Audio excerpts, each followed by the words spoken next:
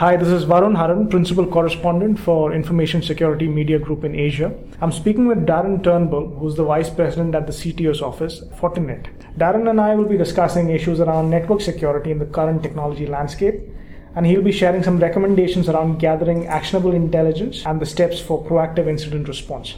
Hi Darren, thank you for speaking with me. My first question would be, what are the current issues around data center security that you see? Can you list out a few specific in the context of the current technology environment in the enterprise?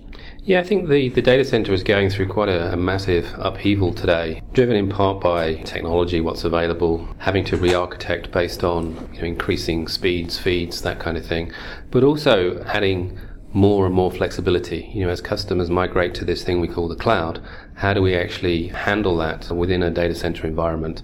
How do we bring all the data together but still keep it separate? And that's introducing some interesting architecture choices. What are the implications that you see the entire virtualized or software-defined computing paradigm? What are some of the interesting challenges that has brought about? I think from a security point of view, the fact that you have flexibility means that you never know where your workload is. And that's the attraction of this kind of cloud computing and the way you can define things within software. But that's also a challenge for security, because security needs to absolutely know where things are. So being able to keep track of your assets, the things you're protecting, and being able to do that in a consistent manner, a simple manner that doesn't lead to any overly complex solutions, is going to be a key requirement as these networks take advantage of the flexibility. They can't lose sight of security as a requirement for enterprises themselves. If you're building a cloud environment, you have to be aware of what your customers are going to care about, and ultimately the reputation that you carry forward into the market.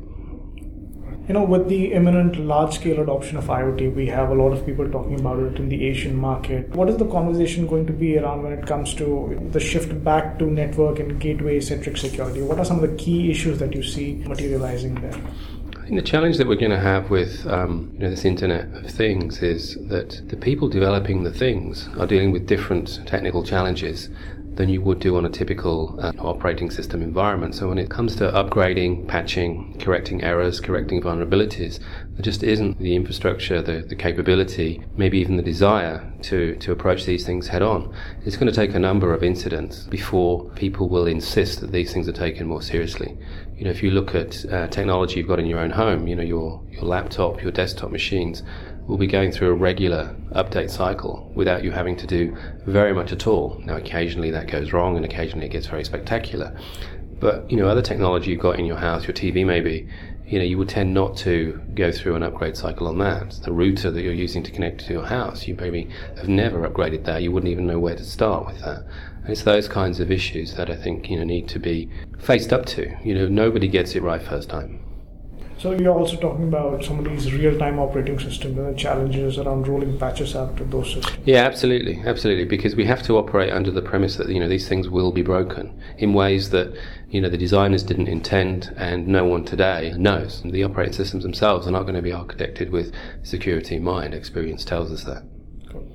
What can you share with my audience on gathering and acting on threat intelligence, and what is your assessment of the current practices? How effective are they?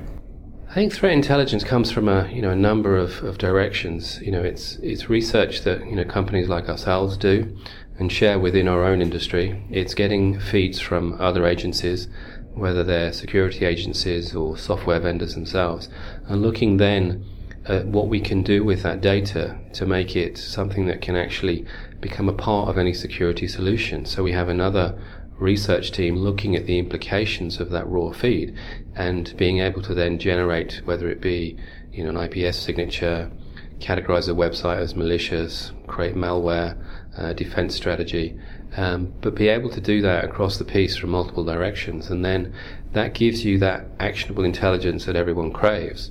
What we then need to be able to do is to push that out into networks. And we touched on the Internet of Things. The devices can be made aware of, the latest threats, the latest countermeasures, dynamically within the network environment without you or I needing to take any positive action. And I think getting the gap between having the intelligence to it running in your network, we need to keep that as short as is practical. There needs to be obviously some validation, some QA cycles, the normal disciplines of network and development, but to make that as short as possible is key. So Darren, how would you define proactive incident response, and what are the necessary steps to ensure the proactive stance?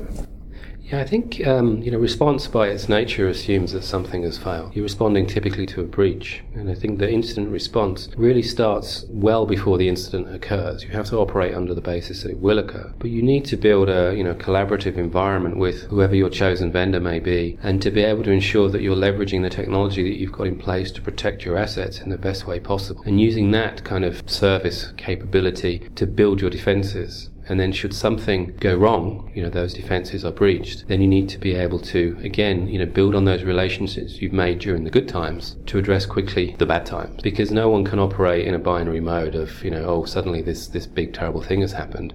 There isn't a necessary trust relationship between the individuals. If you don't know somebody, you don't know to trust what they're telling you is correct. And you can waste a lot of time in building up that trust during a crisis situation. Okay, Darren, before joining Fortinet, you were a practitioner. You shared with me for almost 20 years with British Telecom. So if you were today to go back to being a practitioner again, what would be your biggest concern in this environment? I guess my biggest concern would be to maintain a level of connectivity and to manage risk, but also to be creating a level of confidence that people don't panic, do the wrong things, be led by potentially a marketing story which doesn't lend itself always to a solid technology footing, and to really look at the evidence rather than the story, and make sure that I'm able to make the space and the time in my head to come to the correct decisions based on fact. So you're suggesting focus on the human piece and awareness and making the right decisions in a crisis situation? Yeah, absolutely, because you don't know where that crisis will come from. By definition, your defenses have failed. Everything or a number of things have been put to one side during that crisis, and you need to be able to have the contacts, the context, the experience and the expertise on hand, and that trust is key to be able to move things forward. So Darren, you had a keynote session here at the Gartner IODC Summit. Can you take me through some of the highlights of what you spoke about? What was top of mind for you? When you're looking at the data center challenge, there are two issues we can consider now, and it's really around the requirements of the different data flows within that data center. There's the traditional north-south traffic into and out of the data center, which has been aggregated into potentially massive speeds, tens if not hundreds of gigabits. So we need to have the ability to address those speeds and feeds in a very cost-effective, fast, with a low overhead appliance, which typically means you need some additional hardware capability, and that will give you your performance. But as I mentioned, you need to also address flexibility. Now, flexibility will require the security capability to be implemented in software close to how the workloads themselves are moved around, and being able to maintain synchronization with where those workloads are, where the security software instance is, and how you can secure the east-west traffic across the data center, as well as drive the security into and out of the data center. So they're different solutions for what are essentially different problems. Darren, thank you for speaking with me. Thank you very much. That was Darren Turnbull, Vice President at the CTO office at Fortinet. This is Varun Haran for ISMG. Thank you for listening.